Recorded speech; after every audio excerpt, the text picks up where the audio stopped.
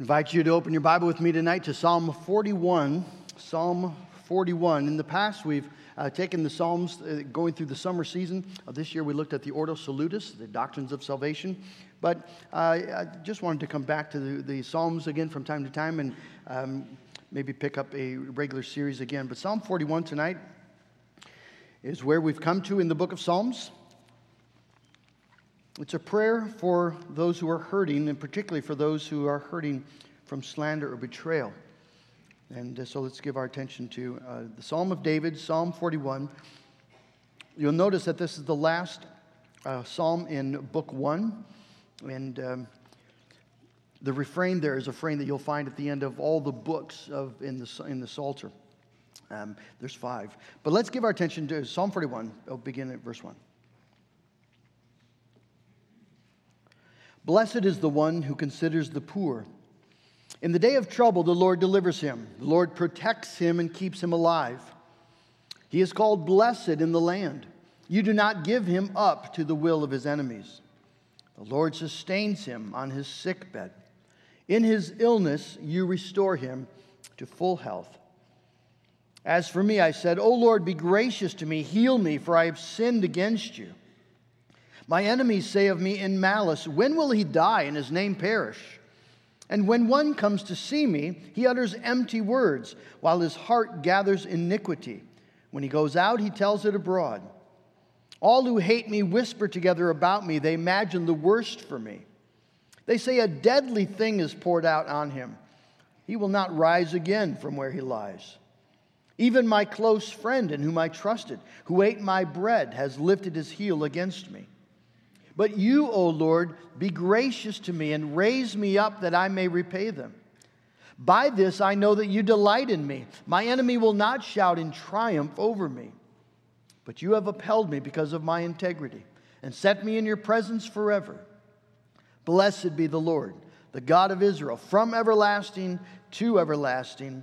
Amen and amen. Let's ask the Lord to bless his word. God in heaven, you've given us this word as we read earlier. It is here for our edification. It's here for our spiritual nourishment, our comfort. We pray, oh God, that we would hear the voice of our Lord speak to us tonight. As we open his word together, we pray in Jesus' name. Amen. The title of my message tonight is A Prayer for the Betrayed. This is a psalm that's written out of a personal experience of relational pain. David is feeling slandered and betrayed, and it hurts. If you've had those experiences, you know the pain that's caused by it. If you've been slandered, you know how painful it is when someone is out speaking evil against you, saying things to other people about you that are either untrue or maybe half-truth, things that they spin in order to either make the story a little more dramatic or to make you look a little worse than or at least than it would appear. Maybe the people will assign to you the worst possible motives about what really happened. Maybe what they say is true, but it's something that you trusted. Trusted that information to them, and now they're sharing it with others. Or you thought you would resolve that issue with them in a biblical way, and now it's popping up again. And the slander goes on. Slander happens. It happens in West Michigan. It happens right here at Harvest Church. And it happens in our lives, and it hurts. Maybe you've been betrayed by someone close to you. Maybe a close friend or a child. Maybe your spouse. Being betrayed is one of the most painful and disorienting experiences in life. I was reading an article recently by Dr. Barry Bass, who's a therapist, and he wrote this concerning the trauma caused specifically by marital betrayal. He says, with the exception of the death of a child, there is no marital or relationship event more painful than the discovery of a partner's infidelity. The disorienting after effects of such a betrayal resemble the psychic disorientation and confusion that we see in victims of earthquakes or other such natural disasters. And he says, we often have to treat post-traumatic stress in these cases. Well, Psalm 41 is then written for people who are hurting. Some of you are hurting in that way tonight, hurting from slander, hurting from betrayal. And one of the wonderful things about the Psalms, as maybe you've known this from your own personal experience, but the Psalms are such an encouragement to God's people. Because on the one hand, we get to listen in on the prayers of the saints of old. We get to listen in on David's prayers and recognize that in David's experience, we sort of have our own experience exposed or explained. We get the sense that God knows. Yes, this is what it feels like. Yes, this is what I'm going through. As David talks about either the grief or the sorrow, the conviction of sin, or the hurt of relational pain. But more importantly, this is a Spirit-inspired book that gives words to our prayers so that we can now take these words on our own and we can make this our prayer before the Lord. And most importantly of all, these words are about our Lord. Jesus is revealed in these songs, these prayers. This was Jesus' prayer book, as you know, the Psalter. These are psalms that Jesus would have memorized in his childhood. He quotes from the Psalms more often than any other book of the Old Testament in his life. He knows these Psalms. He loves these Psalms. And in its pages, he would read the story of his own life. He would find words for his own prayers and his praises. And he would also find assurances of his coming victory over the enemies of God. And so tonight, the way I would like to structure the sermon is, first we're going to look at David's prayer, and then Christ's experience as this is Christ's prayer, and then finally our prayer as we take these words to ourselves. Let's pick it up then, first of all, David's prayer. If you have your Bible open, you'll notice that the psalm really breaks down naturally into three parts. Verses 1 through 3, David states a spiritual principle, verses 1 through 3. And then in 4 through 10, you have the body of the prayer, David's prayer concerning this relational pain. And then verse 11 through 13, David's assurance of victory and his praise because of that assurance. And so let's just pick it up. First of all, then, 1 through 3. David starts a prayer in an interesting way with stating a spiritual principle. Blessed is the one who considers the poor. In the day of trouble, the Lord delivers him.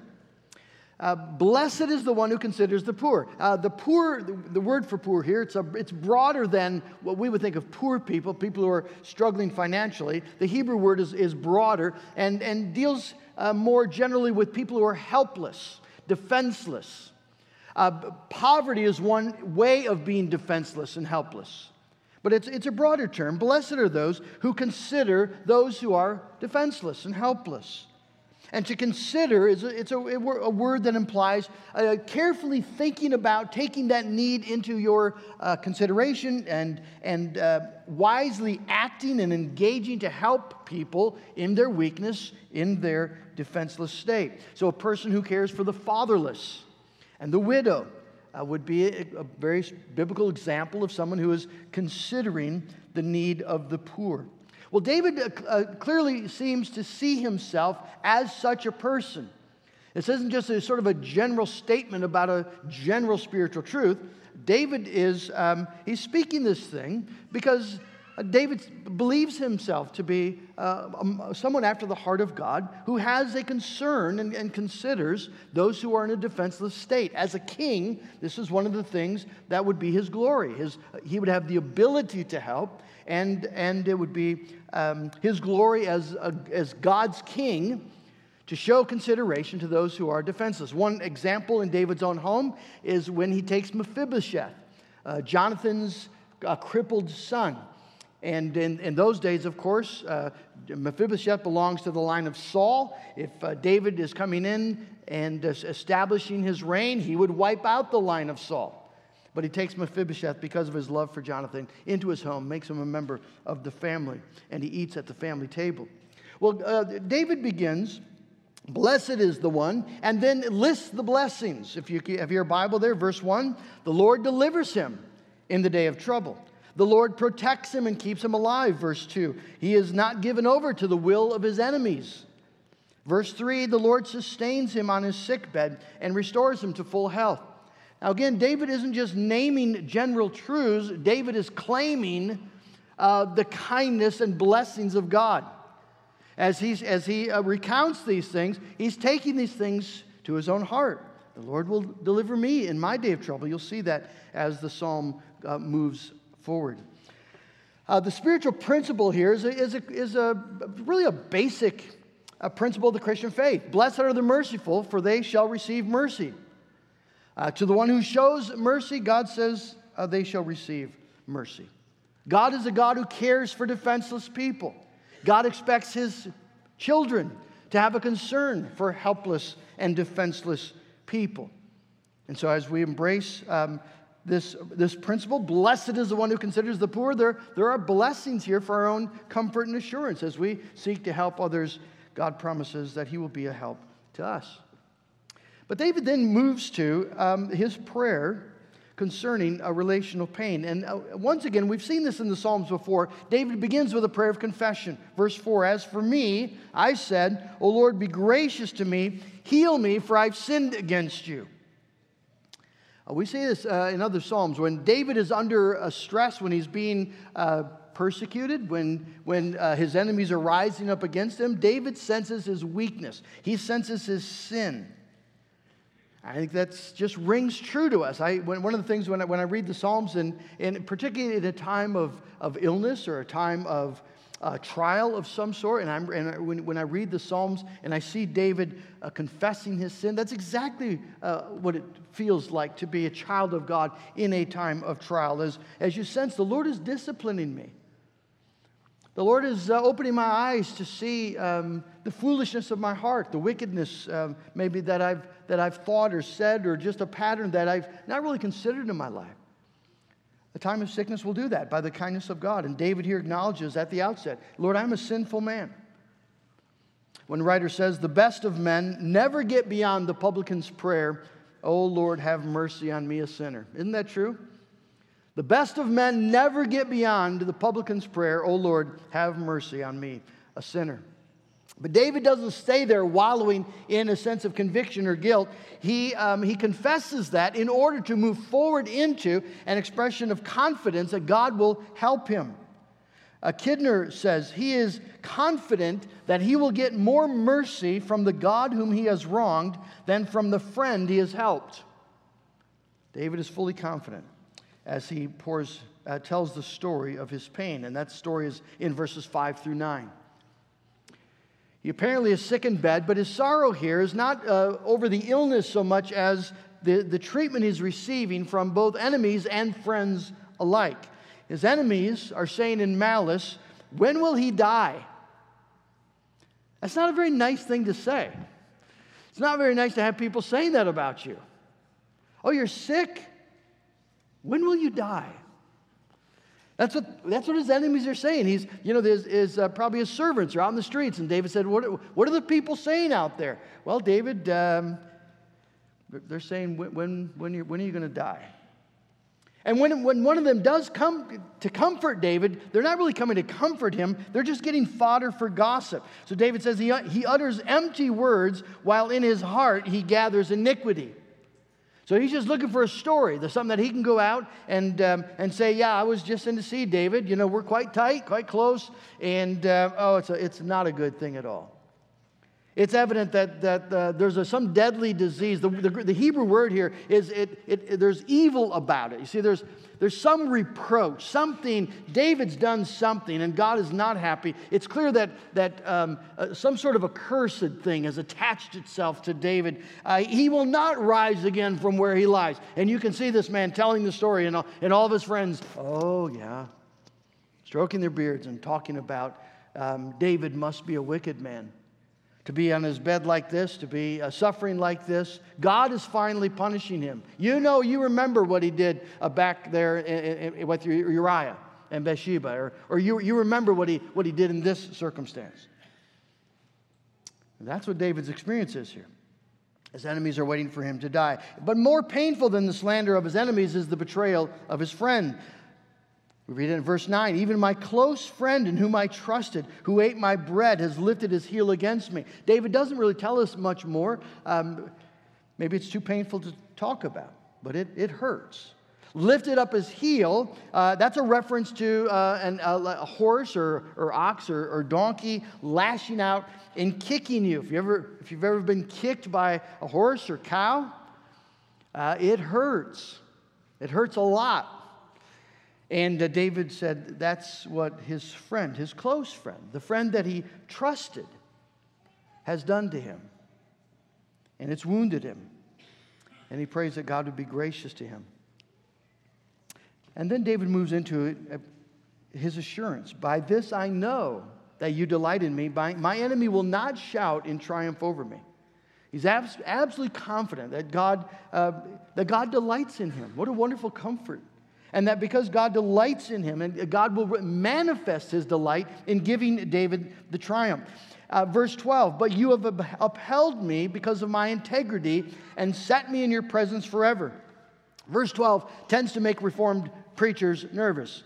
I've listened to several sermons on this text, and I've heard some good men say David isn't appealing to his own integrity here. He's appealing to the righteousness of Christ, that God has upheld him because of Christ's integrity. Well, no, that's actually not true. David is specifically, in plain Hebrew, appealing to his own integrity. So what does that mean? Well, he's not claiming to be without sin. We know that because he's already confessed his sin. Verse 4. Nor is he saying that God owes him something here. He's saying that God has responded to something, though. That God has responded to his integrity. God has upheld him because of his integrity. Well, what does that mean? Well, integrity just means something that's pure, undiluted, undefiled. Something that's simple, single. And so you see, the integrity that David is appealing to is not that he has not sinned, as we've said. It's the integrity of his hope, his desire. One thing I've asked, this is what I will seek after, that I may dwell in the house of the Lord. But it's specifically his hope, that his hope is in the Lord his God. You see the exact same thought in Psalm 26. If you have your Bible, just flip it back and I can show it to you. Psalm 26, verse 1.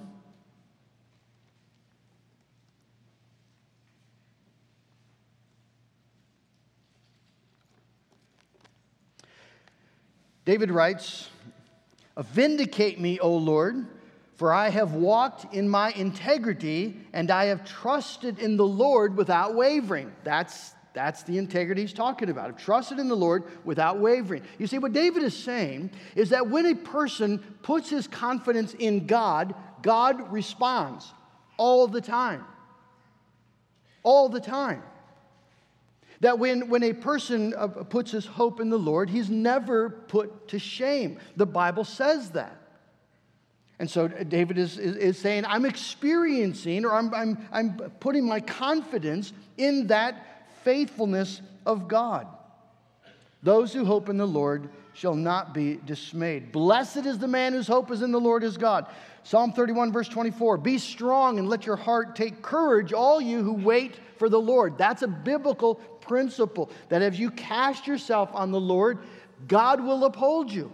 God will sustain you. He delights to respond to your cry. And so this is where David stands as he closes his hymn. He's casting himself on the Lord his God.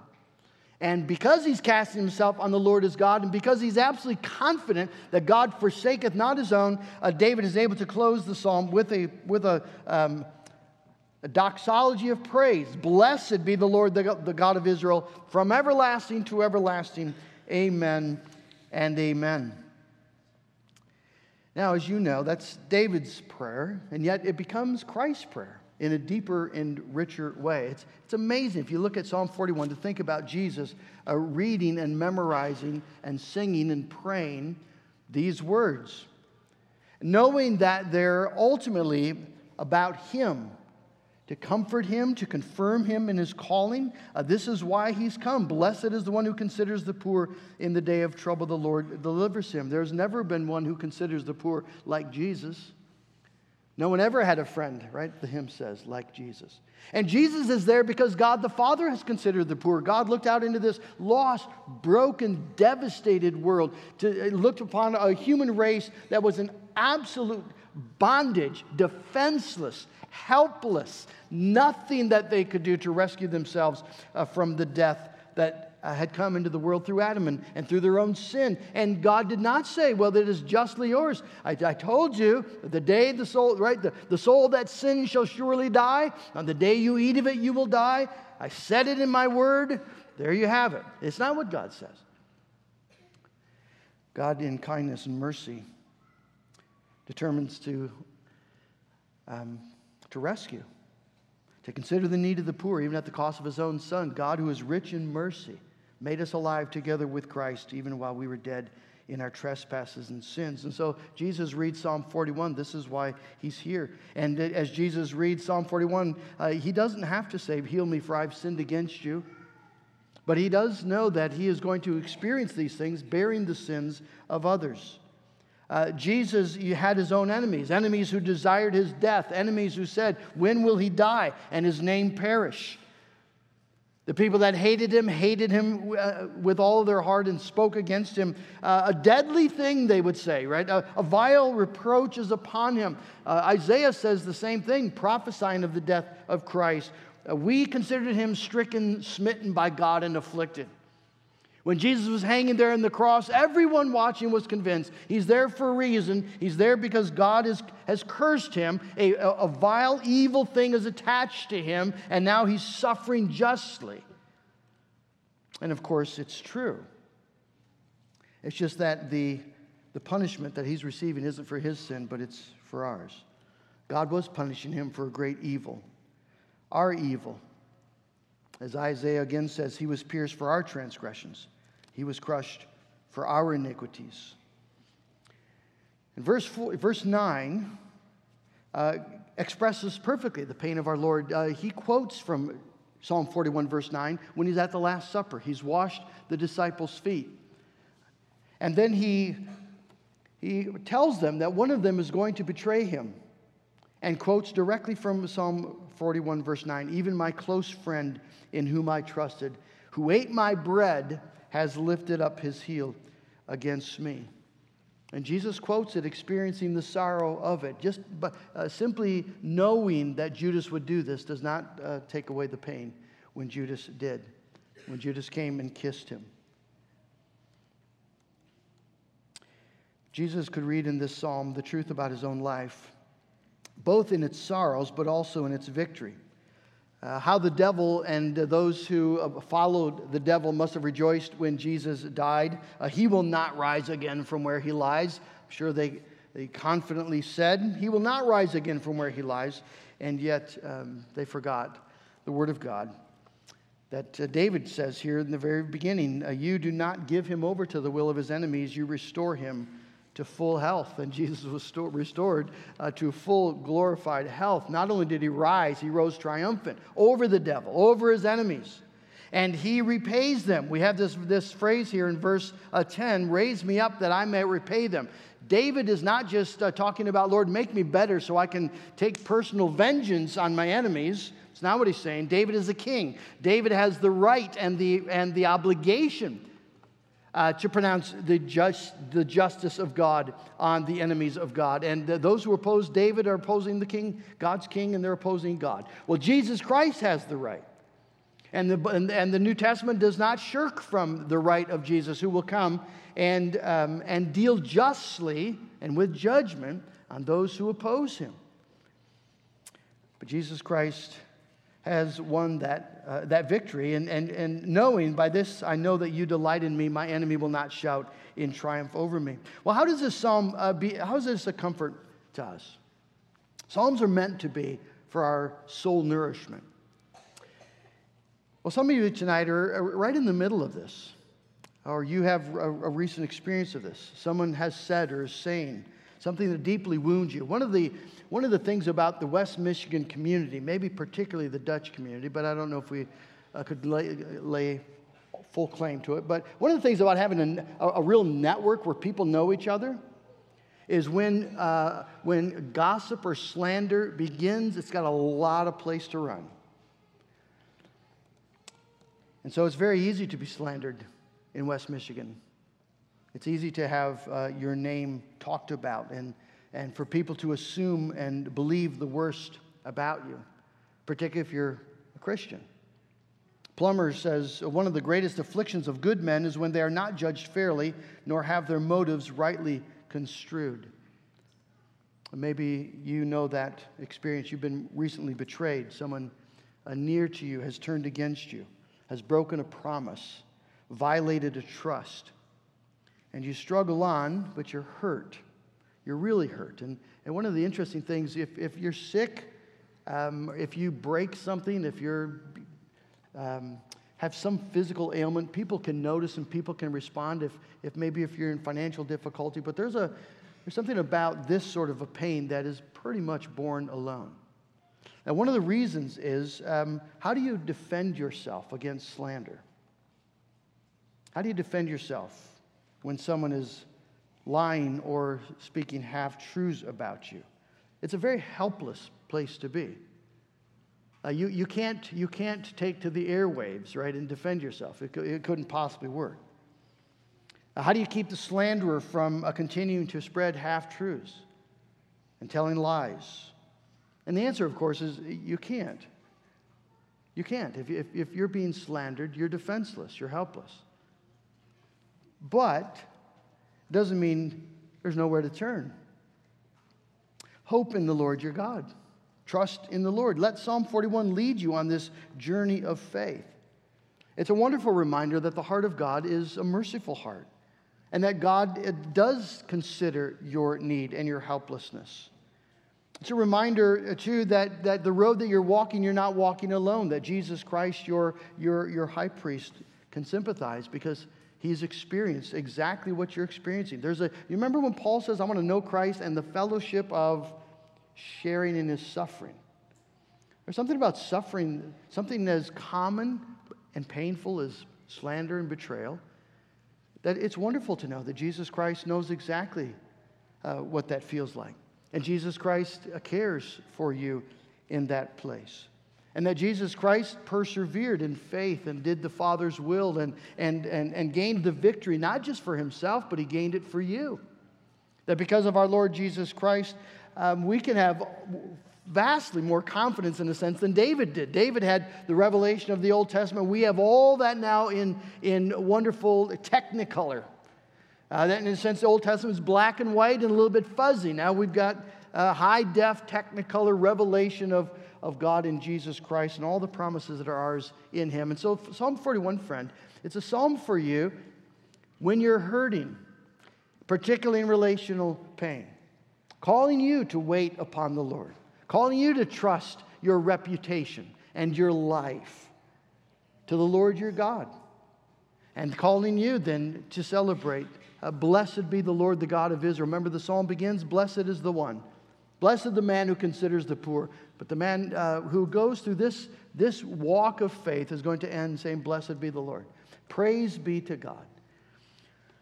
From everlasting to everlasting, we'll spend eternity delighting and praying and praising him. No matter what people might seek to do to harm us, no matter what the devil might do seeking to destroy us, God reigns to save you. He reigns to save you, to rescue. Right in this place where maybe to other people it doesn't seem like a big thing. But to you it's a real thing. It's a painful thing. Jesus Christ, friend, meets us there in this prayer for the hurting. Let's pray to him. Father in heaven, I thank you for this psalm.